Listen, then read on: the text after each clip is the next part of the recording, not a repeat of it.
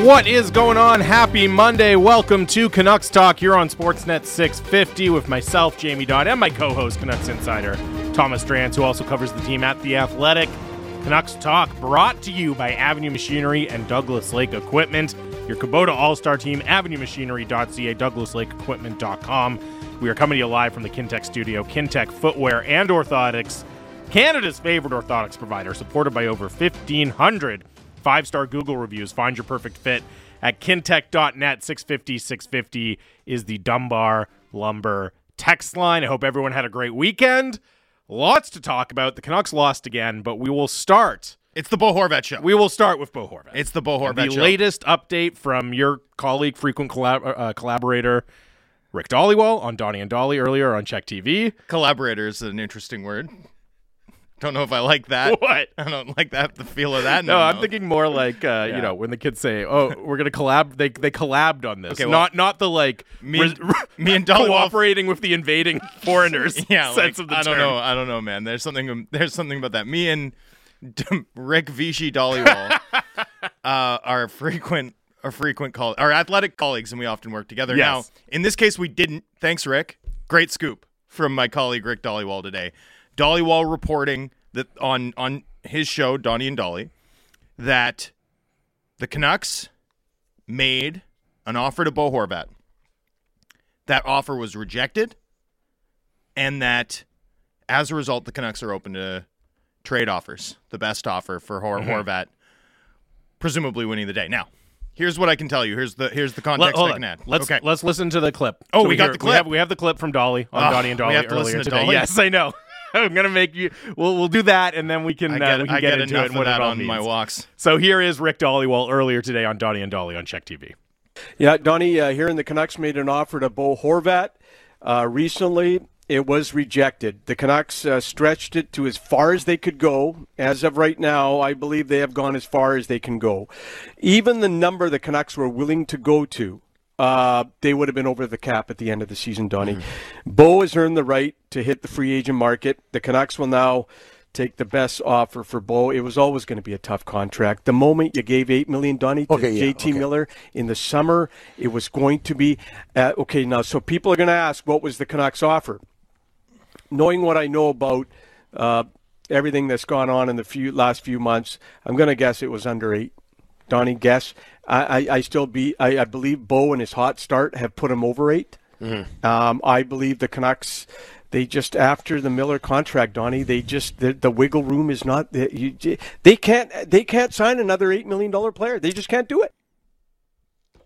That is Rick Dhaliwal earlier today reporting some of the details about the latest negotiations between the Canucks and Bo Horvat.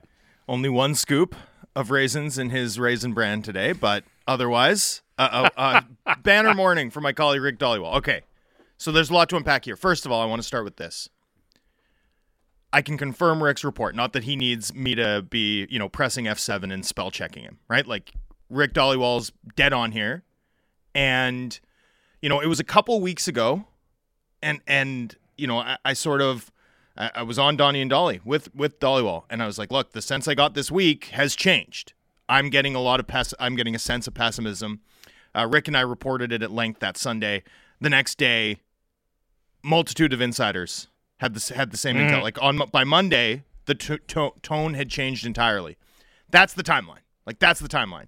Recently, it's a couple weeks back. It's actually during that week where the tone seemed to change on both sides, as reported, first by Dhaliwal and I, followed up by a variety of the most plugged-in insiders. Now, this isn't a bandwagon effect, right? This is someone reports something that seems outrageous, and the most connected people in the business all go and check on it, right? They all go and check on it.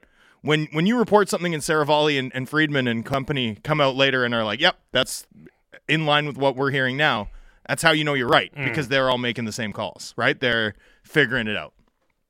So a couple weeks ago anyway, the Canucks made this offer. I believe that it was probably a max term offer, right? That's what I believe. I don't have that confirmed, but I do believe that it was probably a max term offer. I think there was a sense too, and I think we were careful about it, talking about there being a lack of progress. But I think the idea that there weren't talks rankled I think both sides, to be totally honest with you, right? Like there were active talks up until about 2 weeks ago when this latest offer was rejected. Not only are the Canucks open, as I understand it, to effectively hearing offers on Bo Horvat. I think that's an active process right now. Like, I think they are listening currently, engaged actively in talks. This is an active situation. And Rick, you'll notice, he didn't have the money. When Rick says, I'm guessing, he truly is. Like, he is accurately captioning the intel that he has. But, I do think the dynamic of the Miller extension rules here, right? Like, how can you, as the captain of the team, who's now one of the top goal scorers in the NHL, take less than your teammate? Like, that's a hard sell, even if the extra year is on offer. And so that's part of the context here. But I think the bigger part, the more important part to note here is, like, I don't know that this gets revisited if the Canucks are able to, like, make some moves that clear cap space. Like, I think this is trending in a direction where at some point in the near future, Bo Horvat will no longer be a Vancouver Canuck. Now, I don't say near future as in, like, before the holiday roster freeze, but prior to the deadline, I think that's where this is going now. Okay? I really do. I think there's a beginning to be an understanding that this is headed in this direction in a meaningful way, not in a, this is a very fluid situation and anything could happen kind of way. I think this is trending in this direction. Now, that's, of course, unlike in the NHL playoffs. Yes, anything can happen. In negotiations, yes. Anything truly can happen. The club's preference was clearly to extend him, or they wouldn't have made the offer. Mm-hmm. But I think this is one where, this is not like, this doesn't feel to me, in asking around in the wake of Dhaliwal's report this morning, this doesn't feel to me like a, ping pong match. Like, this doesn't feel like another phase of a negotiation. Right. This feels different. Like negotiating through the media, right? This feels different. This feels like there's a real sense that a parting could be in the offing at some point. And club remains intent on multiple young assets.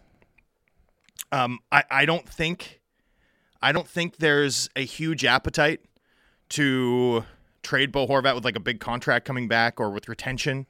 I think he'd most likely be shopped as a rental, as opposed to in the Matthew Tkachuk sense of, like, permitting everybody and their uncle to discuss extension with Horvat and his camp at Newport Sports. So I think this will be a pure rental type deal. Club prioritizing multiple young assets, ideally a center, ideally a right-handed defenseman. And I really do think this is now the direction we're going in.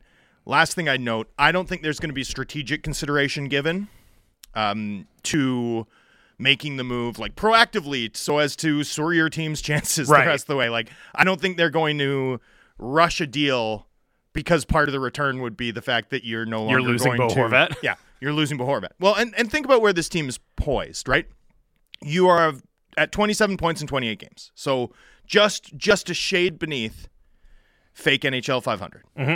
And so if you want to get 94 points, historically the playoff bar since the NHL adopted the current format's 93.2 points. So if you want to get to 94 points, you're looking at a 102 point pace the rest of the way. If you want to get to 98, which would make the playoffs last year, right? You're looking at 108 point pace.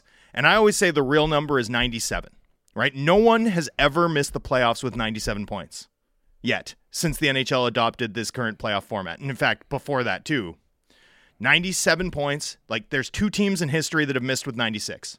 Two teams in history, NHL history. But zero have missed at 97. So that's always been, to me, the real number. Like, you want to know what for sure gets you in? Historically, it's 97. That's 106 point pace. So you're not getting 106 point pace out of this group sans Bo Horvat. No. Like, we all know that, right? I mean, Bo Horvat's one of the NHL's best goal scorers. He's a fixture on the Canucks power play, plays matchup, takes 1 million draws a game, logs huge minutes in all situations. I mean, they're not getting to, 100-plus point pace over the latter half of the season without Horvat. So, you can understand how much this should impact, in my view anyway, the big picture thinking of the club in terms of what comes next. But with Horvat, the key here is going to be the return, right? There will be a patient approach in terms of waiting to get the right offer. And that's consistent with what we saw, at the deadline last year with a variety of players, some of whom ended up being re-signed over the course of the summer, right? They're going to wait for the right return. That's going to be the priority here, as opposed to, weakening the team strategically to up their draft stock or anything like that. But I do think that at this point, there's not a ton of suspense about where this one goes, right? And again, always subject to change, but this is truly like, the fine print, as opposed to the sorts of meaningful qualifications you usually have. Like, I want to make it clear, like, these are weaker than usual qualifications for a reason. I do think that this is trending pretty clearly now in one direction. And as you're reporting again, just to emphasize that on active trade talks, right? Now, that doesn't mean serious. That doesn't mean close to completion or anything like that, but it's more than a theoretical abstraction at this point. The Canucks talking to other teams about a potential Bo Horvat deal. 650 is the Dunbar Lumber text line. You can get your thoughts in. And look, there's a ton to unpack here. We've talked about it repeatedly on this show, right? When you really step back and look at the situation, the possibility of trading Bo Horvat, the captain of the team, where he is with goal scoring, drafted and developed by this team, all of that's a massive, massive deal. So there's a lot to get into here. These texts start to come in, right? Don in Richmond says they should trade Miller and sign Horvat. He'll be a better player longer. Another one comes in from Sebastian. Simple, if you want to keep Bo, you can trade Myers and Besser to free up the cap space. So there's two questions here, right? There's one where Canucks management might be looking at it and saying, man, we don't have the cap space right now to do what it's going to take to sign Bo Horvat long-term. Therefore, we can't make the deal. Now, if that's the reason, right, if it's just about cap space, well, then theoretically, yes, if you are able to move out some cap space, maybe you return and maybe there is a possibility to get a Bo Horvat deal done. But that's just one consideration. The other consideration is how they value the player, right? And it might be that, hey, even if we did move Besser and Myers and somehow took no money back and all of a sudden we opened up all of this cap space on our books going forward, we still don't want to pay Bo Horvat $8.5 million or $9 million a year or something like that, right? Like, there's two things here. It's the cap space, but it's also just, do they want to commit that money to the player? So it's not as simple as, well, if they pull a rabbit out of their hat and open up all of this salary cap space, boom, a deal is going to get done. No. You still have to be excited about giving the deal to that player, even if you have the cap space all of a sudden for it. Well, and I think they got to a place where they were a bit uncomfortable. And I think once you get to that place where you're a bit uncomfortable and make the offer and it doesn't get accepted, I think that, if you're already uncomfortable there, you're not going to get more comfortable going above that, right? So, and there's a bigger picture thing, which I want to get into in the next segment. I want to keep the focus on fans' reaction. Yep. Like, this is, major news, and I think it deserves to be sat on a bit. But I mean, there is obviously an argument that, would it have made sense for the Canucks to even make the deal that made them uncomfortable in the first place, given all the other commitment? Like, I think that's the big picture question I have. And, I just think at the end of the day, this club needs the way they view it anyway. My understanding of how it's viewed internally, and I reported this around the time that the Miller deal got done, like, paying Bo Horvat 7.5 doesn't kill you, right? It's paying lesser players 4, 3, 2.5 that kills you, right? And this team's still, a year or two out from, I think, having sort of their books. Like, the structure often applies to play on the ice, right? When Rutherford and Alvin talk about structure, that's mostly what they mean: habits, strategy. Mm-hmm. But I also think it applies to books. It also applies to your cap picture, and I think that's partly how it's thought of internally. Like, they're unstructured internally in terms of the way their books look, and so you get to this moment where, you want your. When you're a GM, when you're in Jim Rutherford or Patrick Alvin's shoes, and you look at this team, like, you want Kuzmenko to earn a big contract because you want him to be really good. You want to have found a really good player, right? You want Höglander and Podkolzin's second contracts to be complicated, right? Because that means they've been really effective for you, right? You want Bo Horvat to be pushing to be an $8.5 million player because that means he's leading the league in goal scoring or thereabouts, right? Like, that's what you want. You want your players to make the case to earn a ton of money. You want your players to perform well.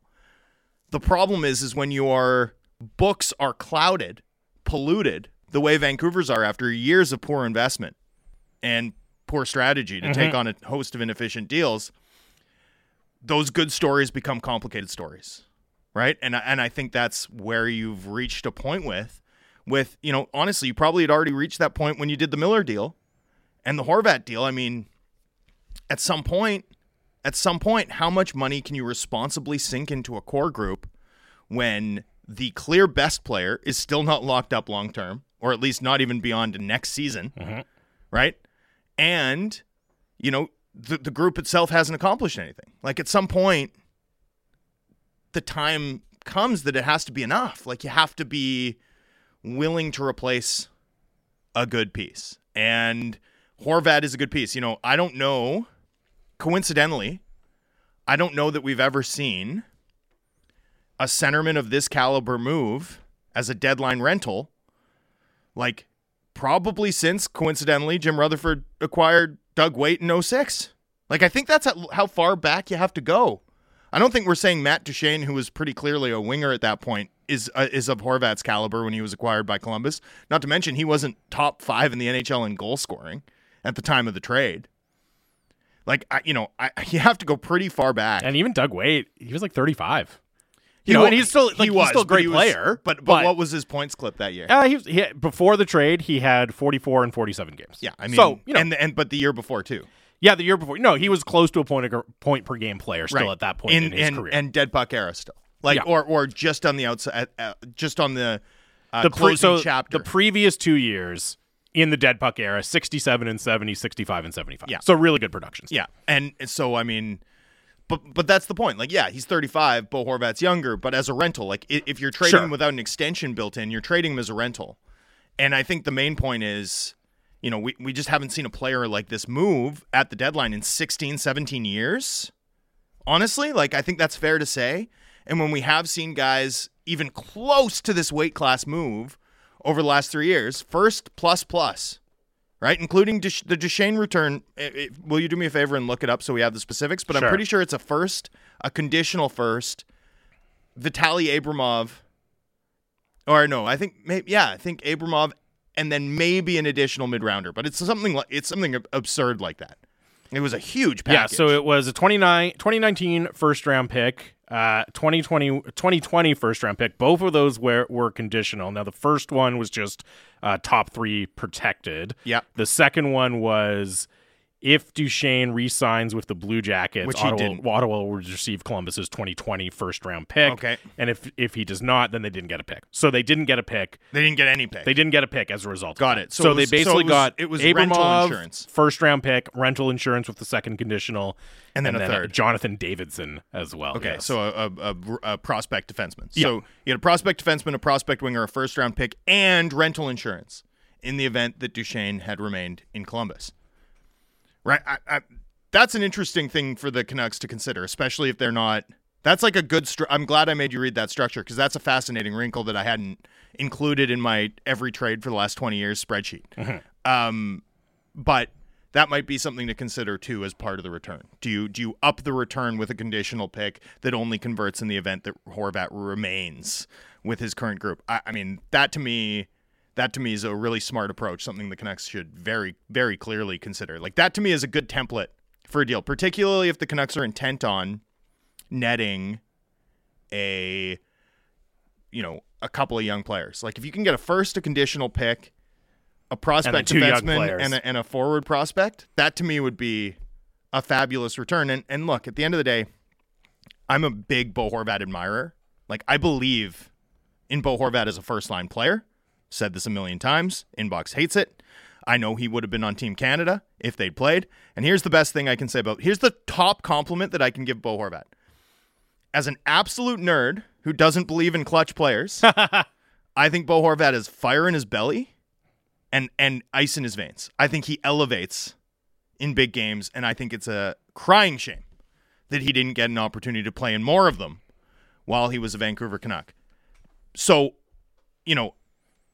I want to say all of that because it's hard to find someone who's higher on Horvat as a player, as a person than me. But the big picture question for me is this.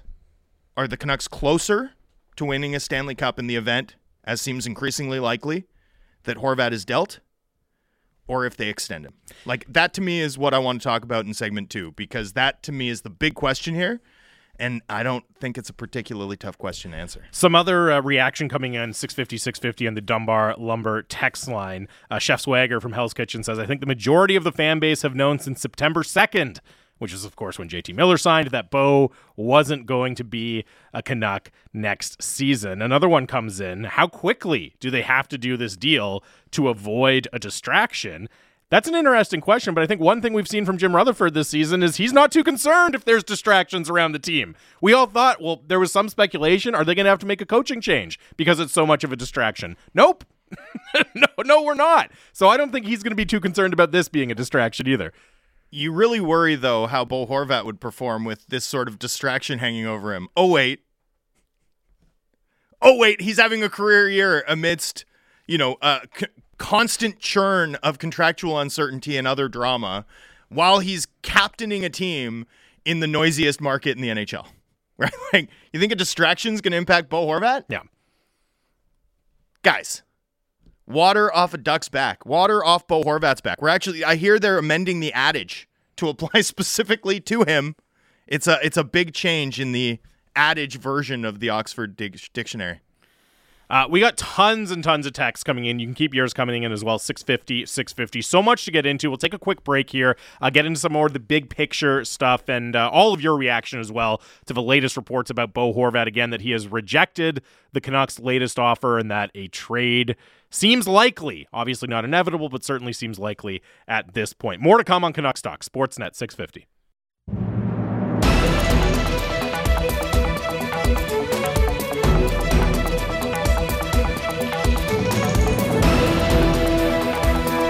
Welcome back to Canucks Talk here on Monday.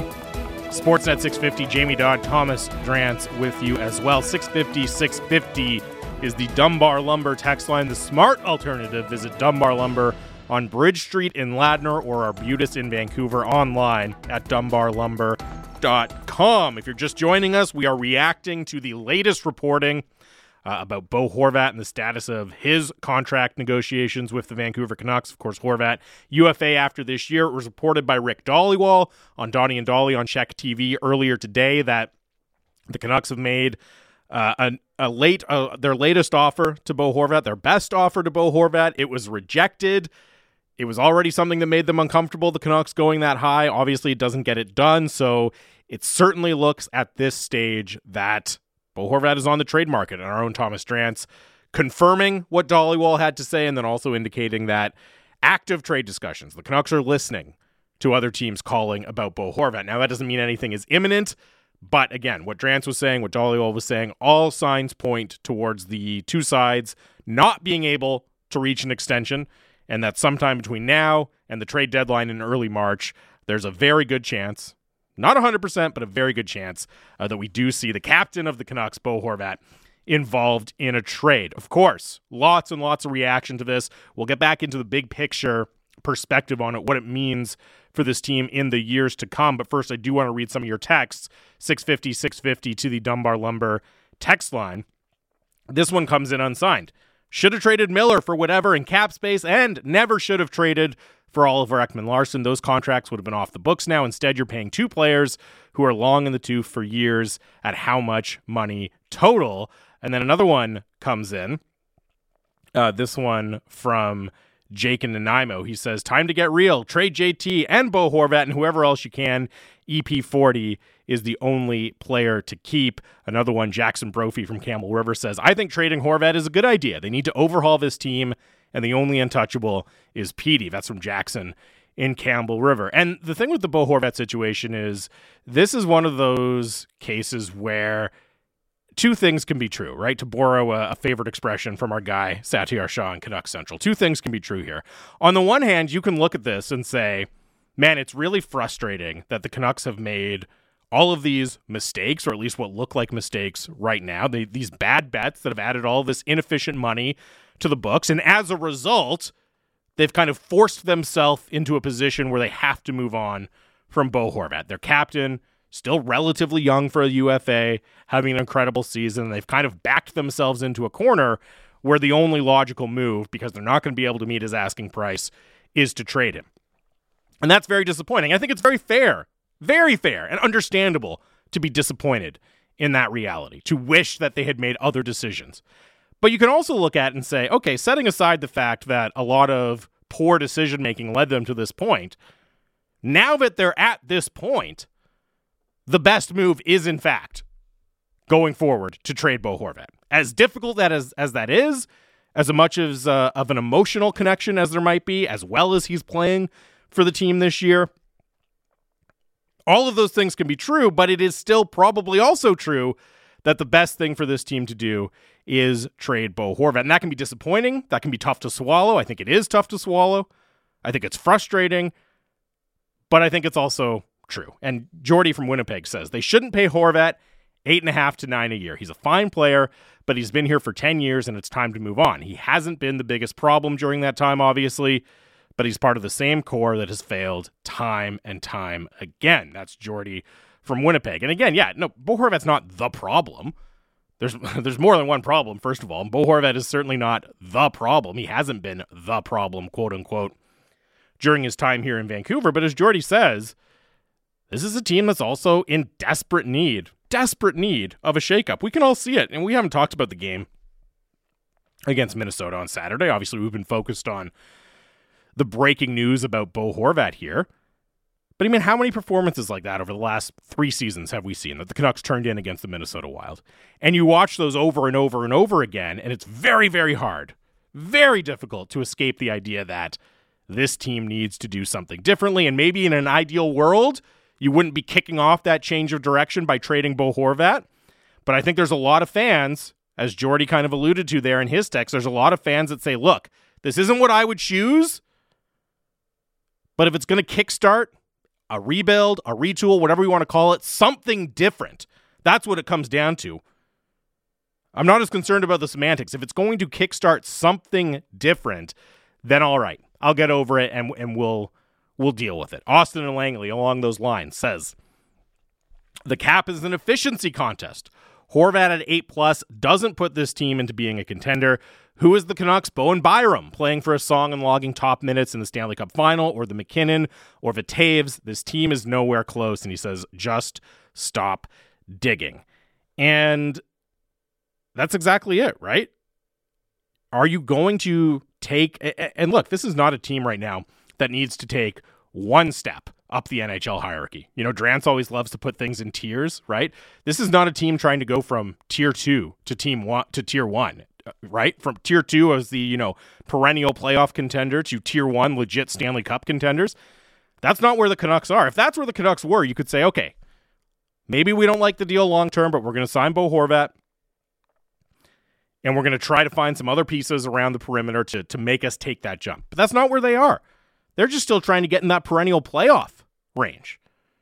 They need to make multiple jumps up the hierarchy of the NHL standings right now. And it's just so difficult to see how they are going to be able to do that, or how they would be able to do that if you're locking up, both JT Miller to $8 million on a long-term deal and Bo Horvat to, $8+ on a long-term deal at the same time. It would be very, very difficult to see how they were able to do that. This one, again, along the same lines, comes in, unsigned. It forces the team to change. No playoff success, no prospects. This is a chance to get prospects and hopefully a grade A defenseman in return as well. And the return part of it is going to be really fascinating. And Drance is just working the phones a little bit here, so we'll get him back on the show momentarily. And as I say that, he walks into the door. Drance, welcome back. Thank you. This is a story that requires some work.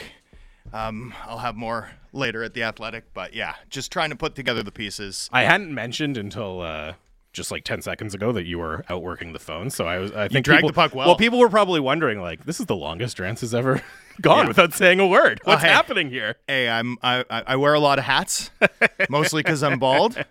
But today's a day that requires, you dipping into those minutes.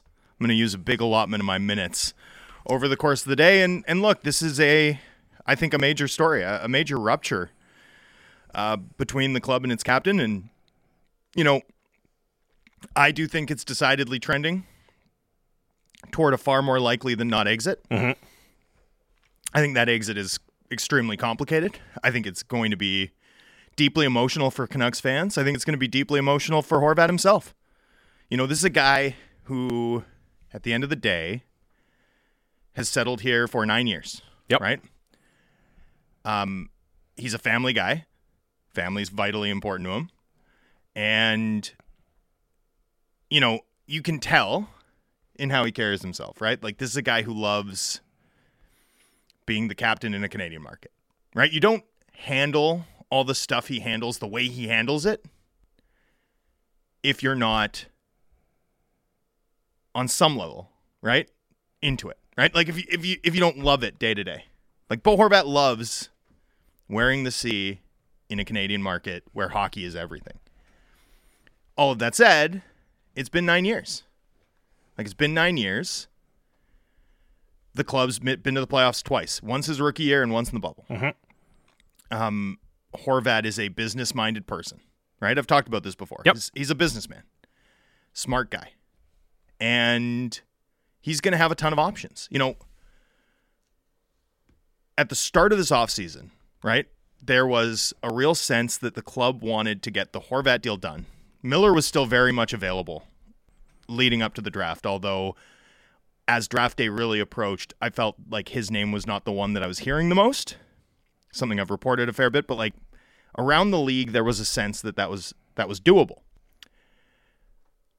There was a sense this summer, like the club wanted to turn the team over to Bo Horvat in a very specific sort of symbolic way with a long-term deal.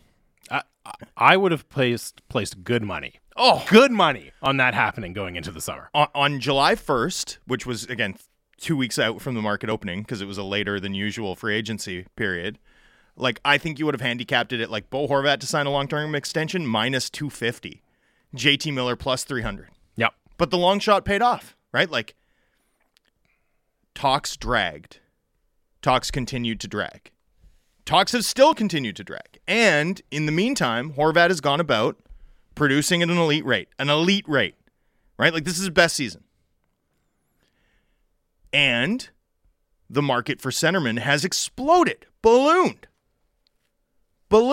And then you've got the additional internal pressure created by the club signing his teammate at $8 million.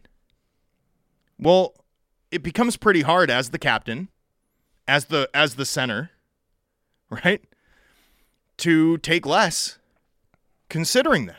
Well, especially when it's not just your teammate. It's everyone else around the league who plays the same position as you. Yeah.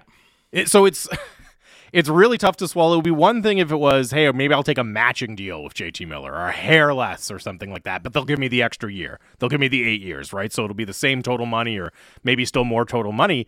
But then you look around and you're not just comparing it to your teammate. You're comparing it to every other guy at your position who's signing a deal at the same time.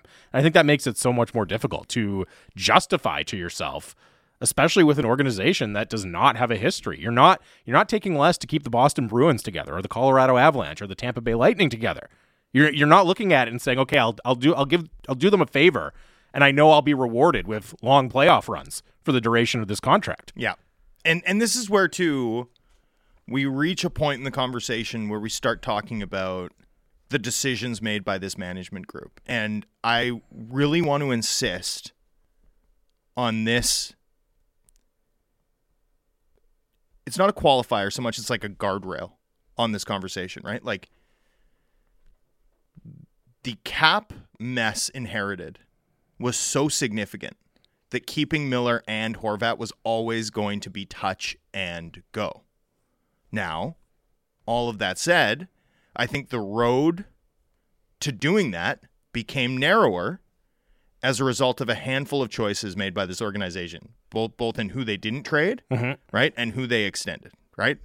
Besser, Mikheyev, those are $11 million worth of long-term commitments, for example, that make it harder to do these deals.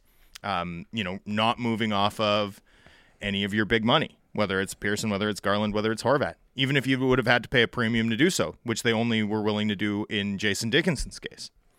And that deal helps. Like, that deal helps in terms of giving you an extra 1.2 in cap, but it doesn't move the needle, right? So a lot of this is an inherited logic. Like, a logic that would have required a Houdini-level handcuffs off escape to avoid. But that doesn't, that's not to, like, absolve the organization for the judgments that they've made in sort of, not worsening, but certainly in narrowing the path to keep this core group together, the PP1 group together, right? But I do think it became additionally narrow after you make that Miller commitment. And frankly, and this is what I wanted to talk about in this segment before I missed half of it, excuse me. But especially because of how this season has started, particularly because this doesn't look like a playoff team. No. Well, I was making the point. It's not as if, okay, you're looking at this Canucks team and you're thinking, how can we climb in the hierarchy of the NHL? But it's not as if they're trying to go from tier 2 to tier 1. You know what I mean? This is not a team that's like, a perennial playoff contender. We just need that last push to get us into the true contender status. They've got so far to climb. And if you're locking into this core, you're restricting all of the different ways you can improve around them. If they were like, I don't know, the Nashville Predators right now or something, or, a team that's constantly on the fringes of the playoff race and typically makes it, but not always, maybe you could talk yourselves into, you know what? We're close. We're not going to give up. We're not going to punt on it. We're going to lock this guy up, and we're going to try to get creative around the margins. But they're not there. They're just not there. This was one thing I mentioned after the Miller extension was done, was like, I would like it a lot more if the Canucks had accomplished what they did under Boudreau and Miller was additive, right? Like, if you were a 92-point team that had been at a 100-plus point pace for the last 57 games of the season and you bring in a Miller-caliber player from outside, then you're talking about, like, does this player push us to being that 100-point team durably, right? But to do it and double down on a group that over the balance of 82 had just been kind of average.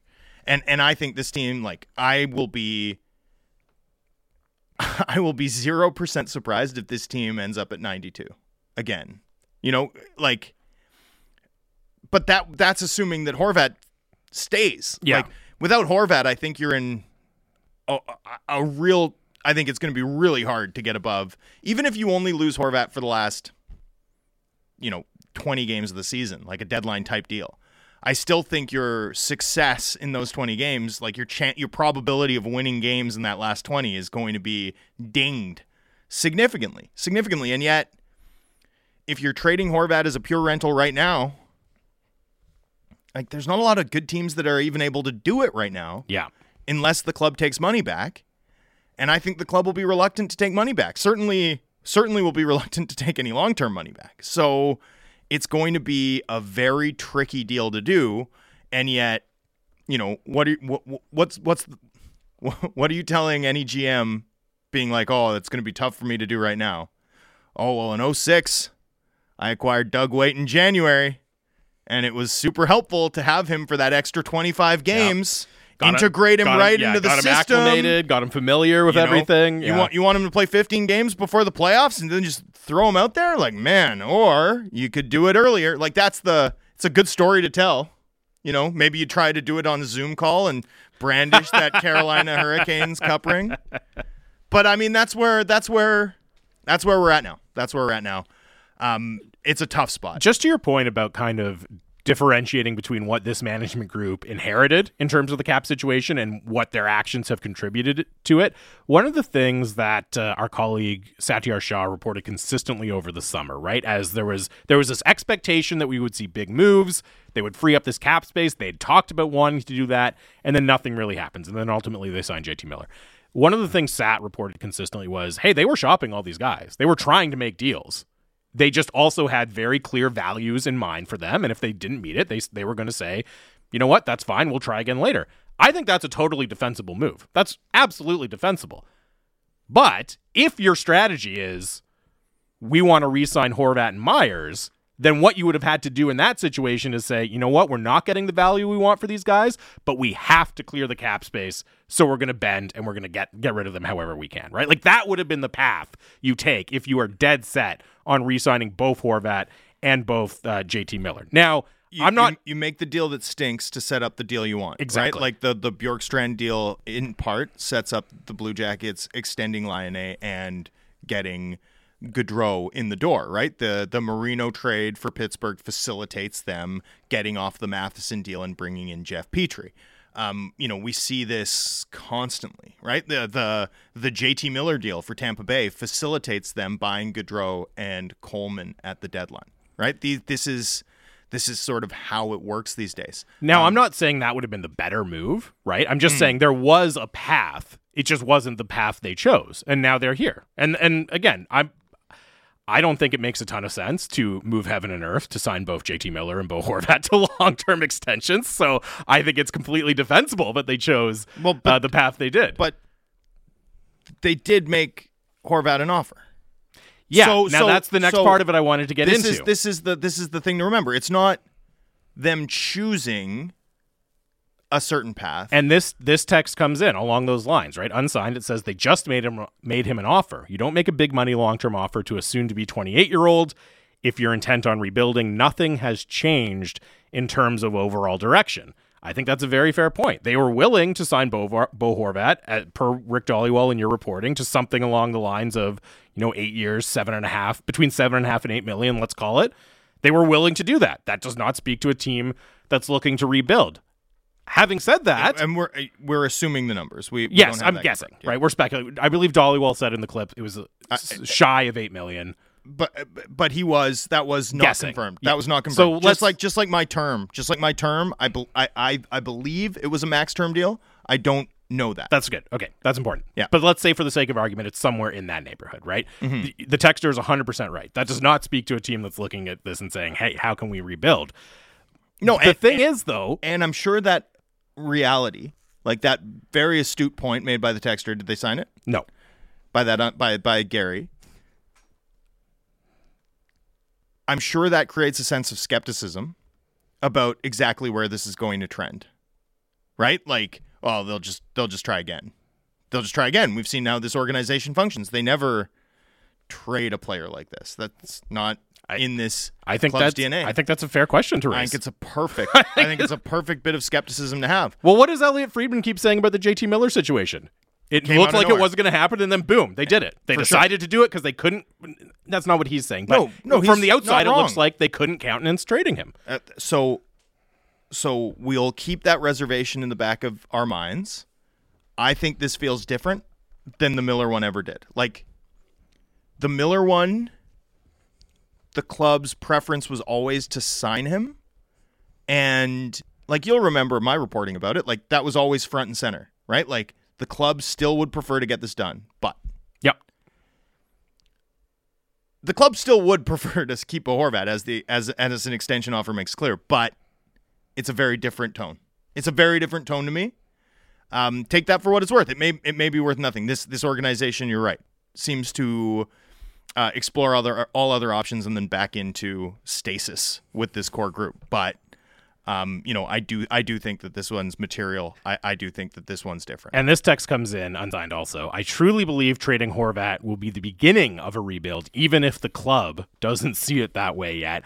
I think that's kind of a good way to put it. And I've made this point on the show before, that semantics aside, if you're trading your top 5 goal scorer, who's your captain and who's 27, going to be 28 next year, because you can't sign him, because you don't want to sign him to the number it would take to get him to put pen to paper, you're kind of rebuilding. Like, you only trade that player if you're at least taking a step back, right? That's what it says to me. And so, again, call it whatever you want, but if you're trading that player, that means you're not in a win now mode. If you were, you'd just keep them.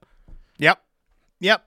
But so call it what you want, but you're kind of going down that road as soon as you make a Bo Horvat trade. Yeah, although if the cost goes a certain way, right, if the market balloons a certain way and elevates him to a point where you feel you can't responsibly do it, plus, as all of that is happening, the team is also underperforming your expectations, right? That changes the logic, right? It's like, maybe this is a slightly longer project than we expected, but only slightly. Yep. Right? This isn't, especially if you're prioritizing young players in return, you're prioritizing guys you think can help you 2 years down the line as opposed to 3 years down the line. And, as for the start of the rebuild, I can see that. I think we can see it, but I think we can see it from here anyway. We can see it from here anyway. We certainly saw it, I think, on Saturday, right? When the Canucks got pretty roundly outplayed by a tired team that hasn't performed very well to this point in the season, right? I saw a lot of people wondering, like, do you know the Canucks are bottom 5 in the NHL in giveaways?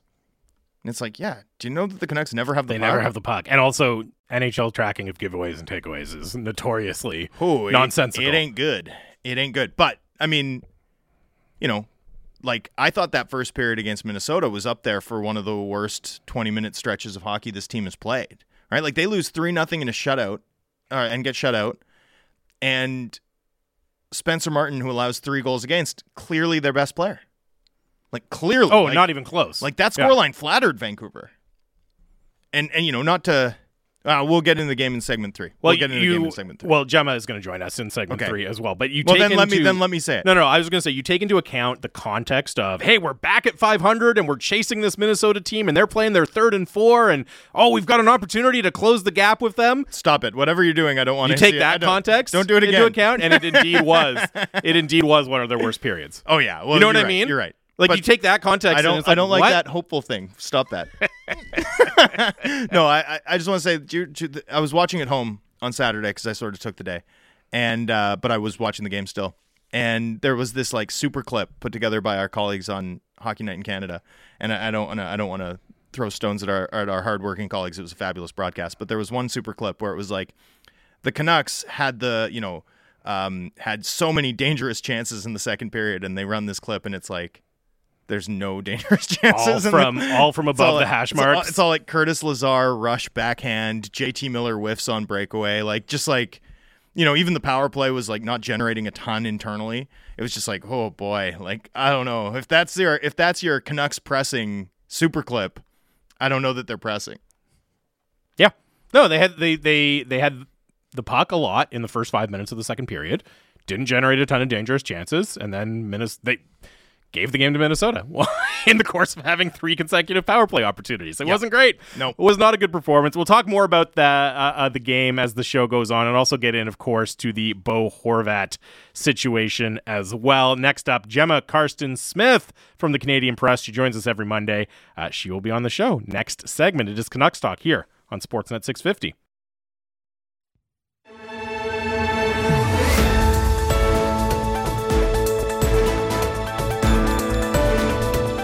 Welcome back to Canucks Talk here on Sportsnet 650. I'm Jamie Dodd. My co-host is Canucks insider Thomas Drance. Canucks Talk brought to you by Avenue Machinery and Douglas Lake Equipment, your Kubota All-Star team. AvenueMachinery.ca, DouglasLakeEquipment.com. We are coming to you live from the Kintec studio. Kintec Footwear and Orthotics, Canada's favorite orthotics provider, supported by over 1,500 5-star Google reviews. Find your perfect fit at kintec.net, and 650 is the Dunbar Lumber text line. Gemma Karstens-Smith, our friend, our Monday regular from the Canadian Press, is going to join us momentarily here. We'll do our regular off-the-wire segment with Gemma. We'll also get her quick thoughts on Bo Horvat and everything surrounding him as well. And in fact, now joining us, she is from the Canadian Press, Gemma Karstens-Smith. Gemma, thanks as always. How are you? I'm wonderful. How are you, gentlemen? We're doing great. Just talking about Bo Horvat. It's a day off for the Canucks, but no shortage of content, no shortage of talking points around this team always. But before we start going through some of the interesting clips from the last week and do our off-the-wire segment, I'm sure you've seen the reporting from Rick Dhaliwal that the Canucks made an offer. It was rejected. It appears to be trending towards a Bo Horvat trade. What's your reaction to the latest surrounding the Canucks captain right now? None of this surprises me. That's my reaction. I don't think that it's surprising that Bo Horvat is considering all of his options, and that if he doesn't like the offer from the Canucks, then he's going to look elsewhere. He's obviously earned the right to push for more. He's having a massive season. He's been a real, Travis Green always used to call him a horse. He's been a real horse for this team. And if he feels like he's not getting enough, he's going to look elsewhere. I was listening to the show earlier, guys, and Drance was saying that Bo Horvat is a businessman. He is. Like, you don't do the Go Auto commercial just for fun, even though you get to hang out with that cool mini cow. Like, he's a businessman. He's looking to secure his future and to get his bag, and you can't blame him. The other thing is that this hasn't, as much as he is having a career season, this has not been an easy season for him in terms of the team's performance, in terms of all of the noise surrounding the team. So I'm not surprised to see him likely to hit the trade market. Gemma, as you said, a difficult season for Bo Horvat. And, you know, I agree with you. I'm not surprised that we're getting to this point because of the logic of his performance and, you know, you look around the league at what centers are signing for. Having said all that, how difficult do you think it will be or would be for the Canucks organization to, you know, not just talk to teams about trading Bo Horvat, but to actually officially consummate a trade for their captain, Bo Horvat, before the deadline this year? I think it'll be complete heartbreaker on all sides. I think fans will be heartbroken. I think there are people in the organization who will be heartbroken. And I think Bo will be heartbroken too. This is a city where he's grown up. This is the place where he's been raising his family. He's got 2 young kids and his wife, and like, they've contributed a lot to this community. So I don't think it'll be easy for anyone involved. That said, I think a clean break is what's coming here, and I think it's probably the best for Bo. And in the long run, like, as much as I think Bo's an incredible player and I think he's done great things for this organization, if they can get the right package back, it could be good for the organization going forward as well. All right, Gemma, let's get to Off the Wire like we do every Monday here on Canucks Talk, talking about some of the most interesting clips and sound bites from the Canucks over the past week. First up, Spencer Martin. He's been thrust into the clear-cut number 1 goalie role with Thatcher Demko's injury. What are we about to hear from Spencer Martin in your first clip? Yeah, so we saw some pretty nutty games last week. Don't know if you noticed or not. Oh, yeah. I, for one, was not terribly happy last Monday night when I had to rewrite my game over story 67 times because of that Habs game. You can ask Drance. I was not a happy camper in the press box. I was laughing. Yeah. Martin was asked after a similar-looking game against San Jose how his team is finding ways to win in these crazy high-scoring games, and here's what he had to say. Well, obviously, in our situation, that's what we have to do. But going forward, we're going to look to build more consistent ways to win. I mean, and it starts with me. That's prescient from Spencer Martin, right? As after what we saw against Minnesota on Saturday, you can't always count on the big high-stakes comeback after you play poor defensive hockey for the first half of the game, Gemma. Yeah, I probably should have prefaced that this was after the San Jose game. But what I found really interesting about this clip was that Martin talks about how being consistent starts with him. And this comes through like midway through his first week as a starter. And to be fair, not a great week for him. The Montreal game was obviously a low, but I thought that he was a lot better against the Sharks after that first goal, of course. And I think he was one of the Canucks' best players against the Wild on Saturday, even though they were shut out. I think he had some really solid saves and some really solid play. It's not his fault that he's playing behind that defense. Yeah, it's Saturday night was his best game since taking over full-time as the starter, but 3 goals against, and which one should he have had, you know? Mm-hmm. Mm-hmm. Does it feel like it's trending to be a lot of long nights here for Martin? What do they need from him, and does what they need from him outstrip all reasonable expectations? Yes, I do believe it outstrips all reasonable expectations, because I think what this team needs is a goalie that's going to stand on its head. If you're going to field that defense every game, that's just what you need, is someone who's going to be able to clean up some very ugly scenarios, someone who's going to be able to stop the puck when they're facing an odd man rush for the 74th time in a night. Like, it's the same things that we're seeing again and again. The reason that this team had a modicum of success last season, and they didn't even make the playoffs, is because Demko was standing on his head. He wasn't to start this season. Now he's injured. Now they're relying on Spencer Martin, and he's like, Spencer Martin's a good goalie. Is he a stand on his head goalie? I don't know. We haven't seen it yet. But I think he'll need to be if he's going to backstop this team to the kind of success that they want. It's interesting, Gemma, because I think a lot of people understand that the Canucks' success under Boudreau last year was in large part due to Thatcher Demko. And of course, we heard it from Jim Rutherford last year, right? We have a good goalie, as the first thing he says when asked about what the strengths of the team. I think there's a difference, though, between kind of knowing it intellectually and seeing it play out. Now, if it's Spencer Martin is in that night after night, right? I think it could be the kind of thing that helps it kind of sink in for a lot of people watching this team, just how instrumental that spectacular goaltending is to their success. For sure. I think it's an eye-opener.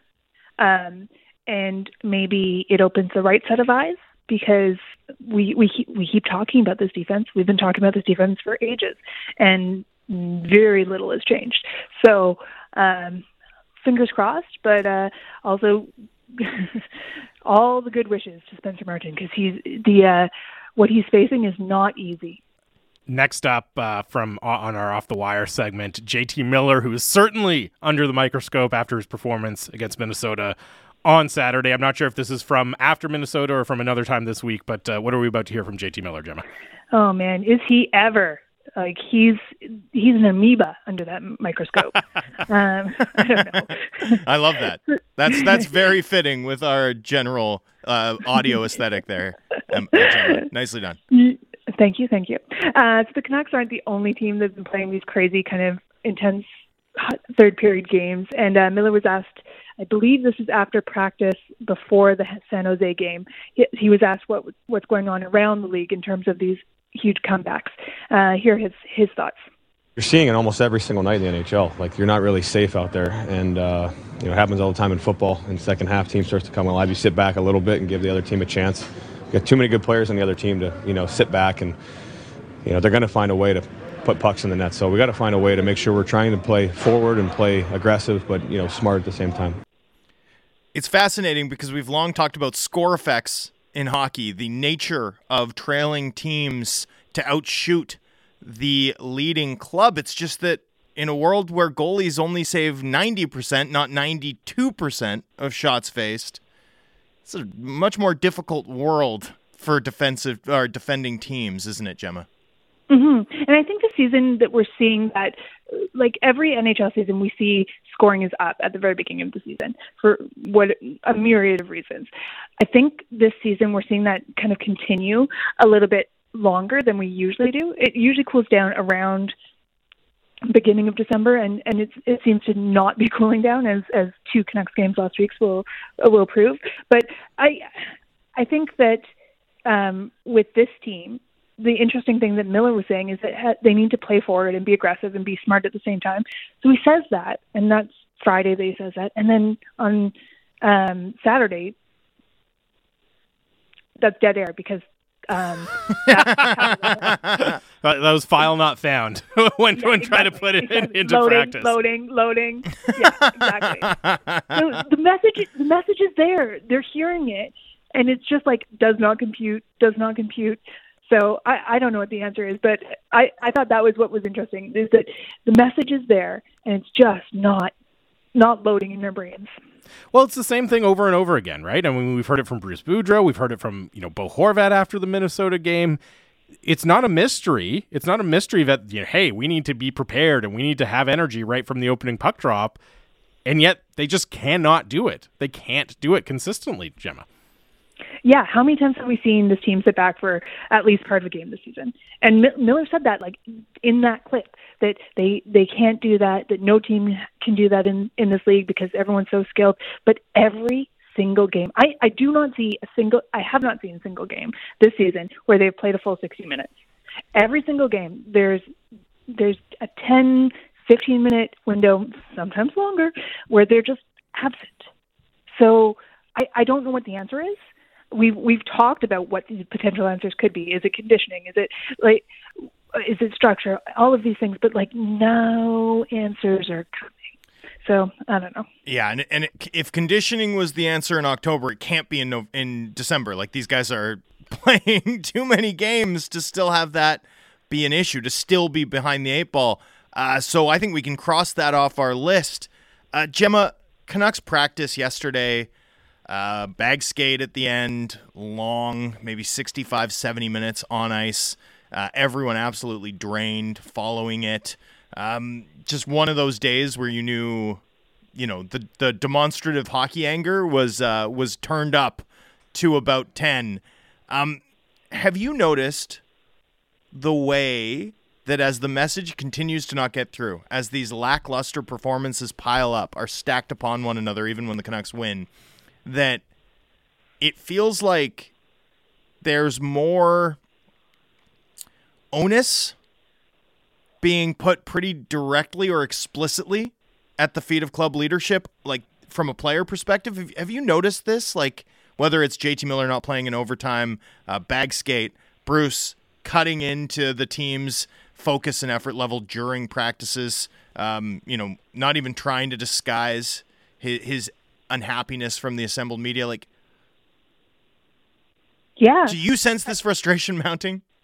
For sure. Absolutely. And I think that that's a really good way to put it, that it's being put at the feet of leadership, because where else are you going to put it? He's tried everything else. How many games has he's benched Hoglander? He's sent Podkolzin down to the AHL. It's time for the leaders of this team to step up and answer. I mean, it was time back in October, but he's just trying whatever he can. There's a lot of spaghetti on that wall, and not much of it is sticking. So he's just, that frustration is very evident at this point, and I don't blame him, because he likes to say that it's one step forward, two steps back, or two steps forward, one step back, and you can see that, and it must be so frustrating to feel like you're stuck in a snowbank and not getting very far. Just constantly spinning your wheels. We're talking to Gemma Karstens-Smith from the Canadian Press here on Canucks Talk, Sportsnet 650, doing our regular Monday Off the Wire segment. We will get to Bruce Boudreau, but first, before we do, Dakota Joshua, one of the bright spots recently for the Canucks. He's been productive in that fourth line role. He's seeing opportunities for an increased role with the team. What are we about to hear from Dakota Joshua? Yeah, he's a bright spot is a really good way to describe him, because there's a lot of darkness around this group, and he's been a shiny star. So I was really interested in what he had to say about the Canucks making it ever so briefly to NHL 500 this past week. After practice yesterday, he was asked what it feels like to be back under that ever so elusive bar, and here's what he had to say. Every time we seem to be doing the right things, we show up and have a performance like that. So it's not all corrected, and we make that very obvious on ourselves. And once again, until we can all get on the same page consistently every night, we're going to continue to be frustrated. That's a really interesting way of putting it at the beginning of that clip, and that's something I've thought a lot, not just this season, but going back to last year as well, where he says, every time we seem to be getting on the right track, we have a performance like that. We kind of erase it from everyone's minds when we have a chance to really make it count. And it's frustrating for the fans, I know. I can only imagine that it's very frustrating for the players as well. Especially a guy like Joshua, who's come into this team. Yeah. This is his first season, and he's produced. Like, not only has he been a solid fourth liner, but he's been pretty decent on the score sheet too. Like, he's got 8 points. He had the not so hat trick the other night. He's been sticking up for his teammates. He's been trying to create energy wherever he can, and to just, again, feel like your wheels are spinning, to see Groundhog Day, like 2 steps forward, 1 step back, all of those fun cliches, they're not fun. They're not fun at all, especially when you're a player and all you want is to win. And you're seeing that you can win, but you're just not seeing it consistently. That's got to be just maddening. The other thing that I found really interesting was how he, too, used the word consistent. We heard that from Martin earlier, and we're going to hear it from Boudreau in the next clip. whenever we're hearing multiple players or multiple people around the organization use the same word or the same phrase in a really short time span, it tells me that's a talking point behind closed doors. So it seems to me like this team is once again preaching consistency. We saw it earlier this year. We're seeing it again. But I just don't understand how it's not translating into the on-ice product, because you see games where they're fighting it out, they're gritting out wins, albeit against some of the worst teams in the league. But like they're fighting for these victories, and then they're just laying a complete egg against the Wild on Saturday. It's hard to understand, and yet at this point I feel like it's baked in, right? Like I feel like we watch this team, we expect it. Like, you know, you talk to fans. I tweeted after the Wild game, like, you know, this 6-game stretch before the Christmas break, all against Western Conference opponents, like this was the last favorable matchup because they have a tired team. No one else is playing on the back-to-back game. The Canucks play back-to-back against Edmonton. Like this was a wasted opportunity to sort of start this pretty important stretch ahead of the 8-ball. And the responses from fans are like, yeah, but this is the Canucks. They're going to lose the game they should and win all the games they shouldn't. Like that's what they do.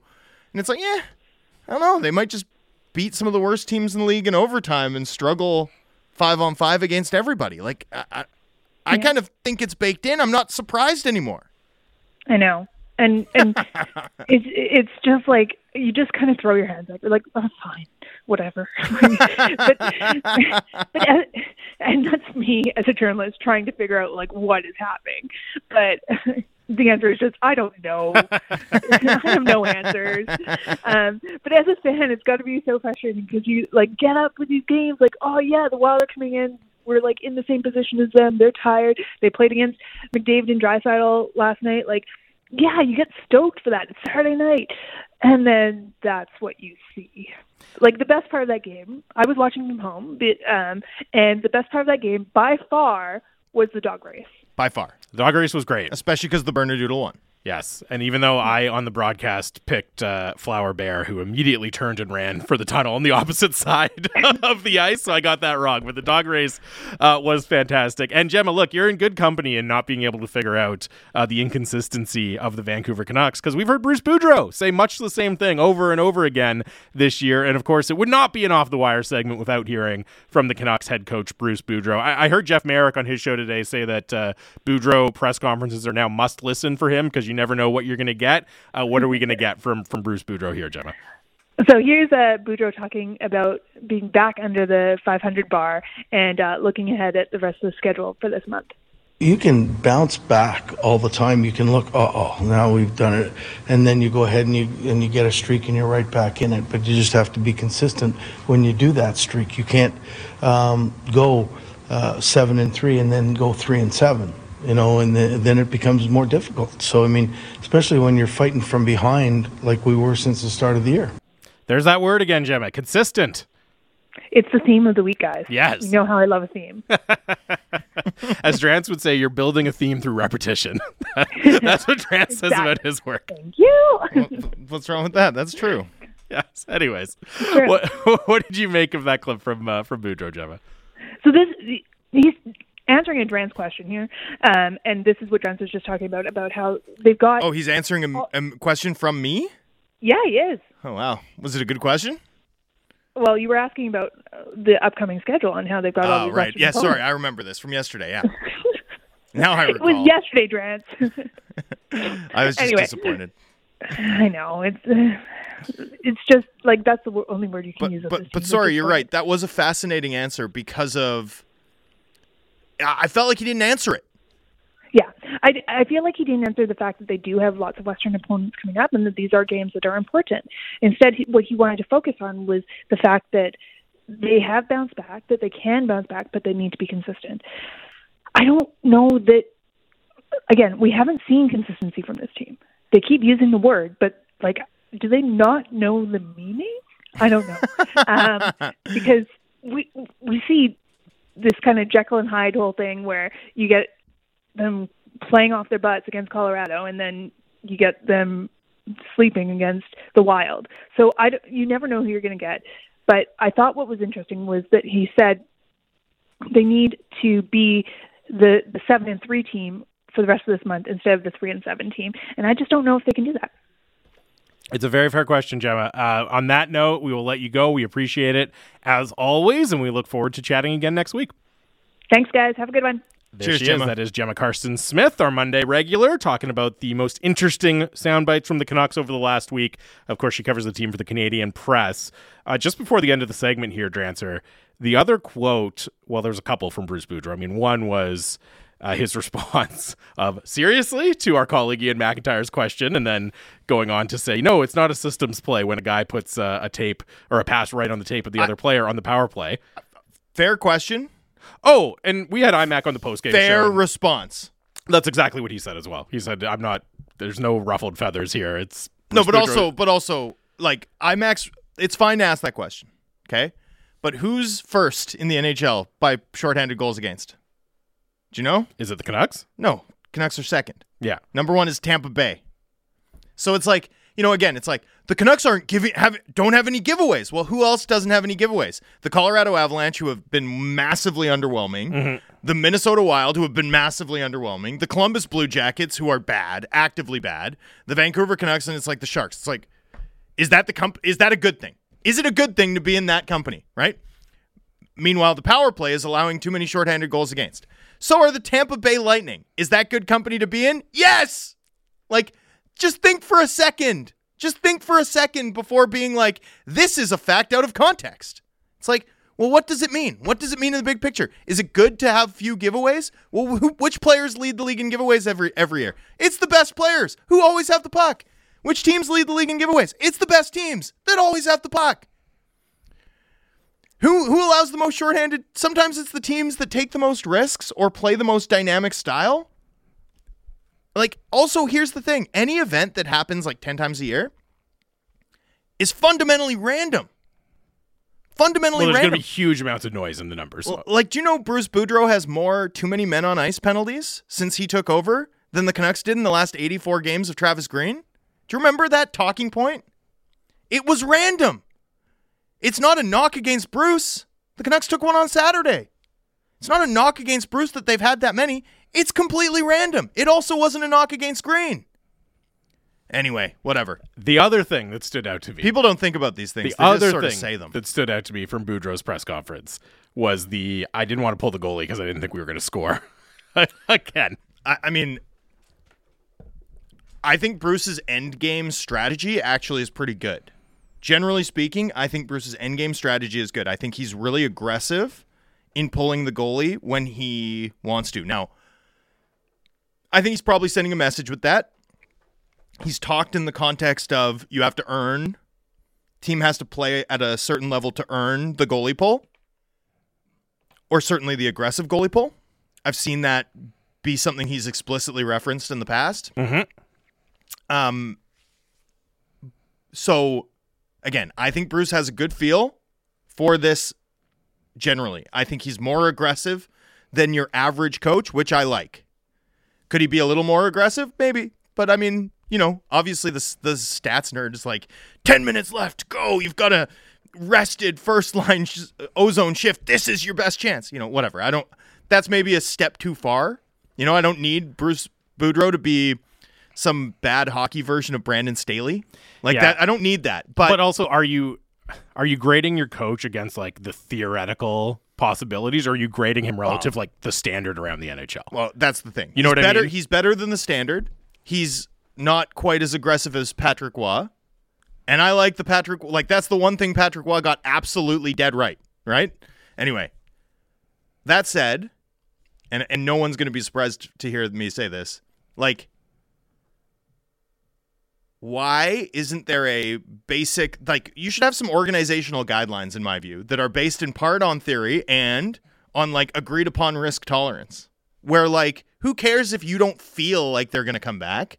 The fact is that when you pull the goalie, there are two things that you increase the rate of. You increase the rate of goals both ways, which advantages you when you're trailing, right? You want lots of events. Even if your risk is enhanced, who cares? Your threat is enhanced too. So it does that. Here's the other thing it dramatically raises. The rate at which the opposition takes penalties. Teams that are down 5-6, right? 5-on-6, take a lot of penalties because they're constantly outnumbered. So whether you score or not, you might earn the power play opportunity. You might not even leave the goalie out for that power play, considering how dangerous this Canucks team is 5-on-4 and how much they seem to struggle 5-on-3, although they've been good 6-on-4. So anyway, I just think you should have some like guardrails, some basic predictable guardrails that are based in part on theory and in part on the cumulative hockey experience in the organization, and stick to those. Have a strategy, have an approach, be holistic about it. I just kind of don't like the gut feel thing, but Boudreau's clearly searching for answers to hold people accountable, and I suspect that was part of it. So I'm not going to do too much backseat driving beyond my knee jerk, like, I'm sick of this gut feel stuff. Well, I don't have a problem with it because it's obviously, to me anyways, the calculation is I'm going to dramatically lessen our chances of coming back to win this game, which we're probably not going to win anyways, in the hopes of kind of giving this shock, right, of saying this that will hopefully jumpstart the team. Like that's what the goal is. What am I going to respond to you with? You know already. Hope is not Hope is not strategy. Hope is not strategy. Have an organizational philosophy for these things. Like a good NFL team has organizational philosophies for going for it on fourth and on. And like a coach, they rely on feel within a certain paradigm that's based on what actually enhances your probability of winning. The thing is over 82 games, you need strategies to enhance your, expected wins or probability of winning, because all of those marginal decisions only matter if you use them consistently. If it's all gut feel, you're at a disadvantage. Even within that, you have to take in the specific circumstances to account. And I don't have a problem with the calculation that calling the team out and trying to hold them accountable will produce more wins in the future than pulling the goalie will right now. Look, I see what you're saying, and I don't disagree, and I want to be clear. I'm not like being critical about Boudreau on this micro point so much as if it's a window into a larger issue that we've seen, which is just a lot of gut feel decisions as opposed to, holistic organizational strategic thinking, perhaps related or stemming from a lack of alignment with the front office, then that's a problem. Like, that's not how a good organization functions these days. That to me is the bigger issue. It's a window into why this organization so consistently falls so short. Final segment of the show coming up. We'll get back into the Bo Horvat conversation. 650-650 is the Dunbar Lumber text line. It is Canucks Talk here on Sportsnet 650.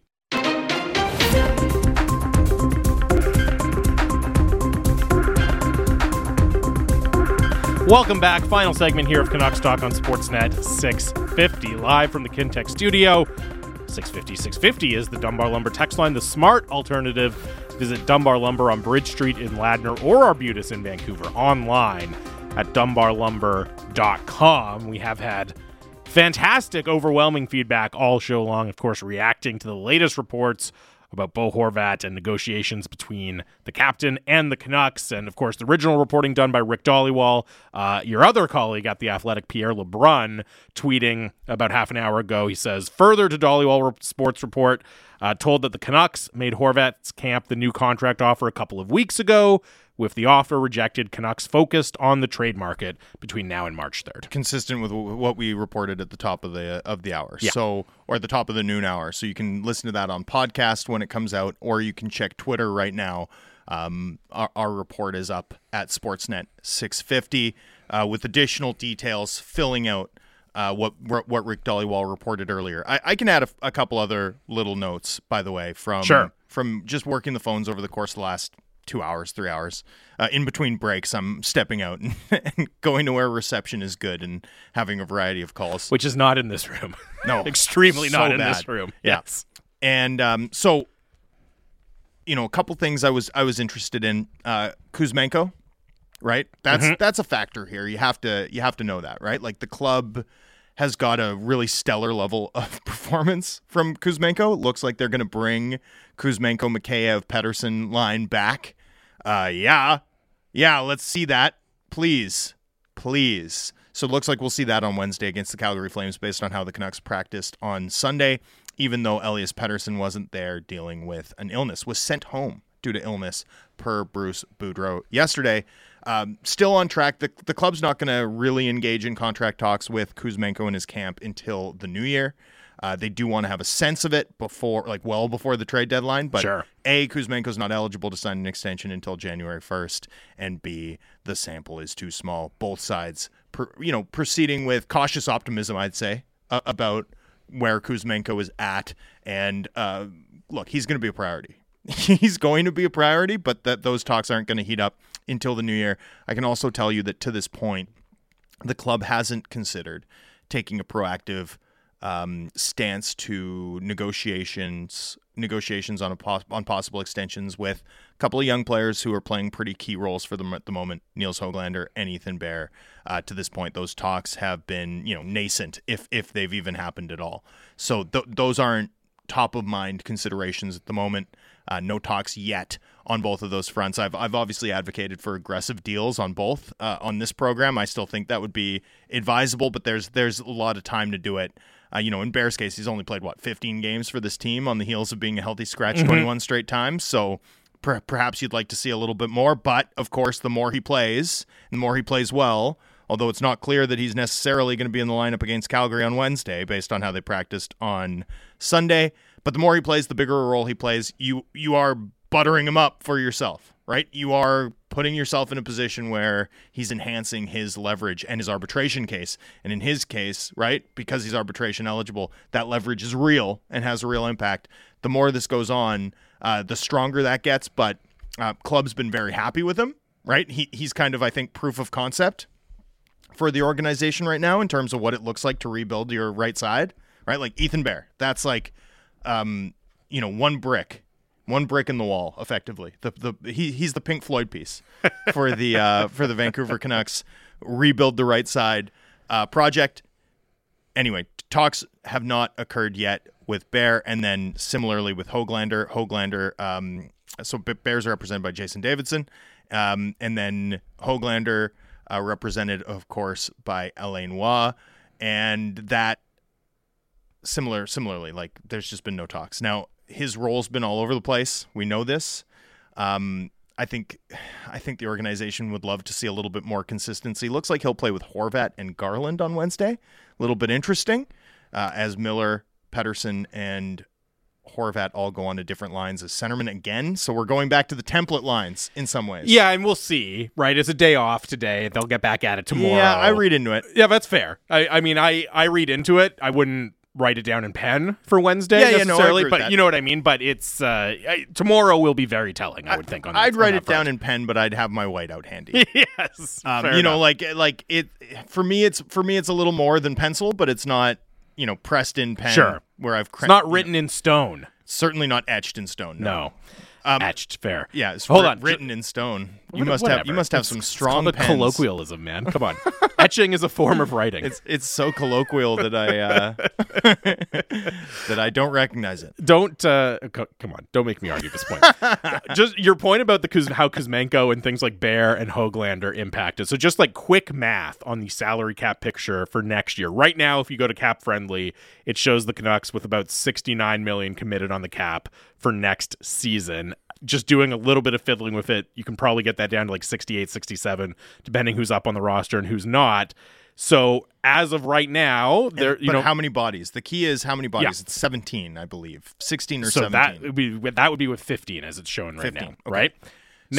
So that's like $14 million in cap space that you're dealing with. Sure. Right. If we were talking about an 83.5 cap, which would be the $1 million increase. Now, as we know, the Board of Governors meetings starting right now for the NHL, it's possible they could have another projection of. They will. They will. But even let's say always count on the NHL having a wildly optimistic cap projection that no one takes seriously. Let's say one of the possibilities floated by Elliot Friedman today was that they could decide to do some cap smoothing and go up by consecutive $3 million increases rather than like a $1 million and then a $5 million and then a $5 million, right?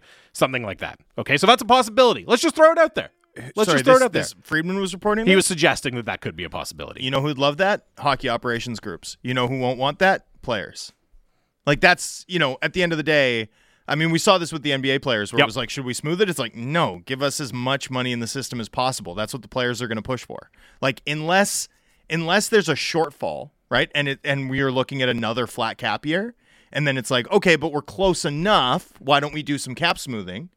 Then I could see the players going for it. But if it in any way impinges on the amount that it would go up 1 year, the players are going to be dead set against it, as they should be, right? The last few years, their salaries have been artificially restrained, in addition to through-the-roof escrow payments, by the omnibus agreement made to return to play, and the fact that the players, were paid through the pause, but had to repay their share of hockey-related revenue dips as a result of diminished attendance. So, the players signed a deal that helped them short-term, but has come with a cost the last 2 years. If that cost is extended a third season, with the NHL having, record revenues, this new US TV deal, the last years of the Canadian broadcast rights deal, that mega deal, right? Like, there's no way. The players aren't going to leave cap space on the table artificially, but they will agree to it in the event that it sort of helps us leave the flat cap era behind more quickly. That very, very simple incentives. This is going to come down to, does the cap smoothing create more space now or not?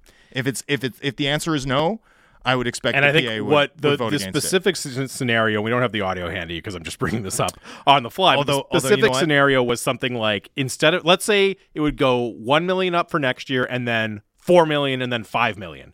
Would you just do $3 million in consecutive years? So it would be an increase for next year. Well, then the players right? might say yes. So that's a possibility. Then it's a possibility. But I'm saying if it's like if it's $4 million yes. increase, No, but let's leave $1 million on the table, no chance. No. I think it was more in the scenario of, let's try to get it up above $1 million for this coming year and take away some for the next That's season. good for everybody, including the growth of the sport, right? Like, So you could be looking at in the neighborhood of a salary cap of like $85 million next year, something like that. Sure. That still puts you probably around $15 million in cap space for the Canucks going into the summer. Between 15 and 16, something like that, with 15 guys on the roster. This is just all, back of the envelope numbers from Cap Friendly. So 69 with an 85. Yeah. So 16-ish. 16-ish. And then some lingering uncertainty on Tucker Poolman. Yep. Which could give you an additional 2.5 of LTI space. So it becomes, you're talking about Bo Horvat, you're talking about Andrei Kuzmenko, Ethan Bear. Well, I don't know. Are we still talking about Bo Horvat? Well, but my point is, if you do all of those, that cap space goes away in a hurry, right? It gets eaten up like that. I mean... And then you're locking into this core, and you don't even really have any cap space left to improve the team around those guys. If Horvat's 8+ and Kuzmenko's 6+... Yeah.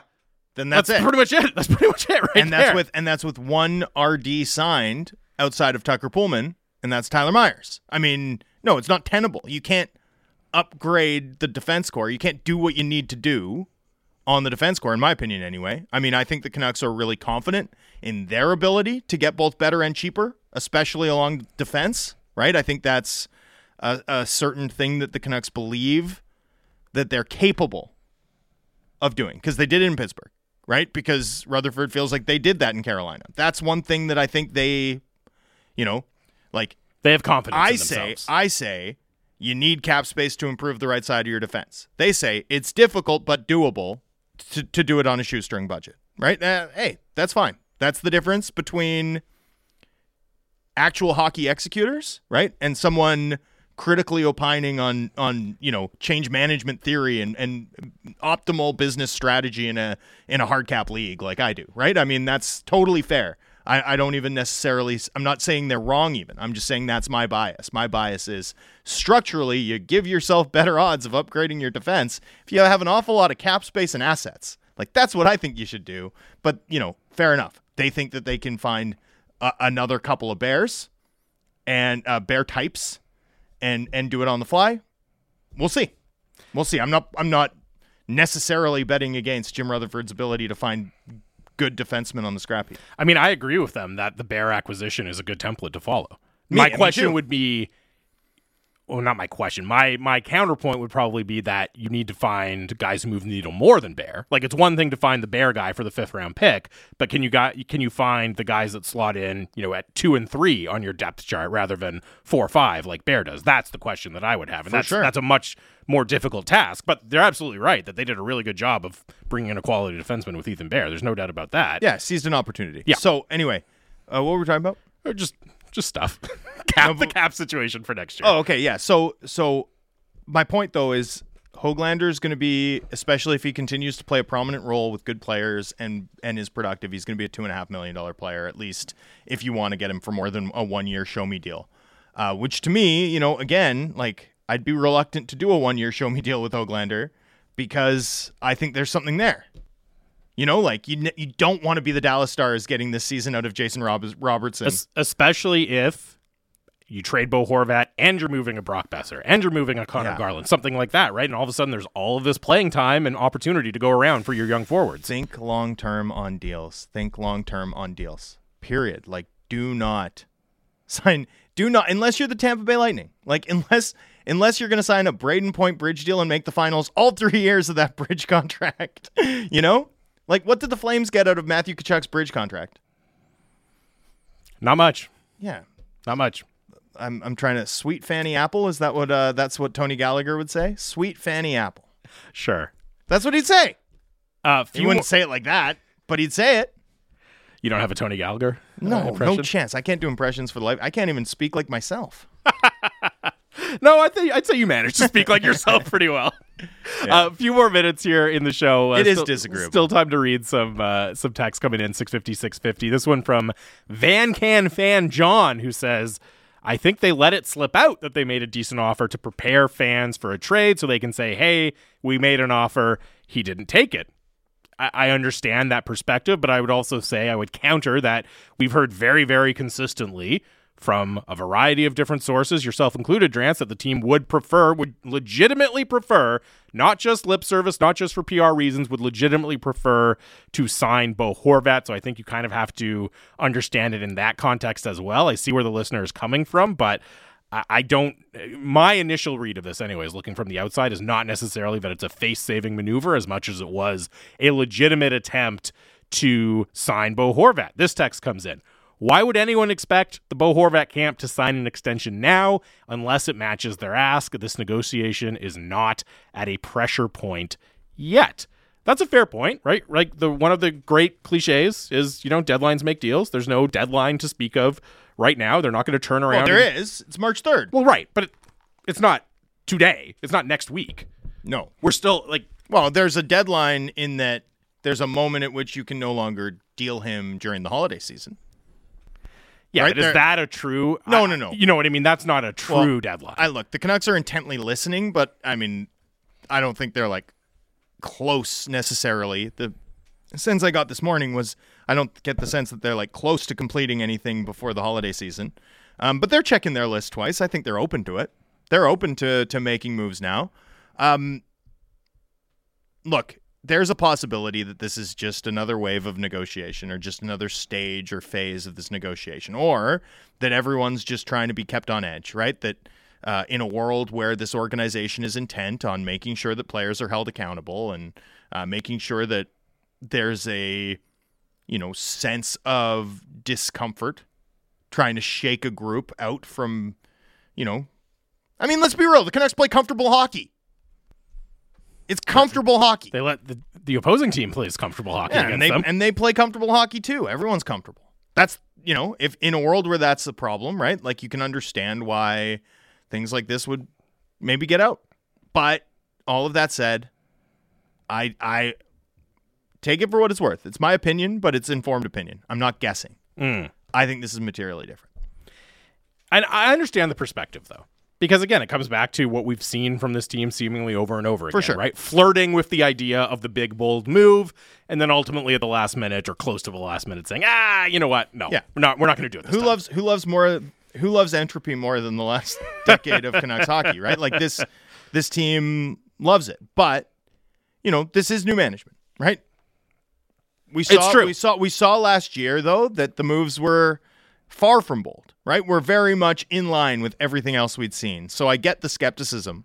I just think this is different this time. Yeah, and I would still probably lean more to... Well, I definitely would lean more to Jim Rutherford's entire tenure before he came to Vancouver as a NHL executive than the year he's been in charge in Vancouver, right? When you're judging his willingness and his appetite for bold moves, there's a lot of history to counter the last season that we've seen here. It's one thing to see how this club performed over 57 games last year and wonder if they could be better supported and what could happen if they were. Okay?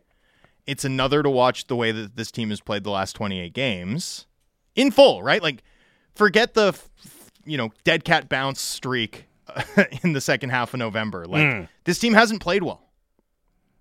You know it. I know it. We all know it. There's like a few people who are still like, I believe. But it's like, come on.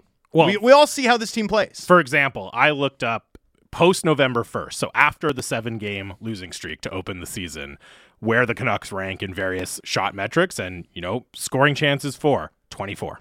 Right? So it's not as if there's this upward trajectory. No. Well, since that losing streak. And since you have it on the page, what's the point percentage? What's the what? Point percentage. The points percentage, I'm on natural stats. Yeah, they have it. Do they? Yeah. Maybe I just... Go left. Oh, here we go. No, here it is. The points percentage since then is .553. Which is like 18. Let me search. 18, 19. 18th. Yeah. 18th. So, I mean, even in this stretch, like, even if you want to play erase the 7-game losing streak, and the underlying even stats if you are still want deeply to flawed. Arbitrarily do the random sort of book stop thing, they're still not performing like a playoff team over the course of their best stretch of the season. Like, come on. Who are we kidding at this point? So if you've seen that and now you're ready to make bold moves, isn't that understandable? Isn't that relatable? It would be. Doesn't that make sense? It would certainly make a lot of sense to me. It's very understandable to me. That's it for us today. The PDO cast with Dmitry Filipovich is up next. Thank you to everyone for texting in. You've got it right here. The home of the Canucks, Sportsnet 650.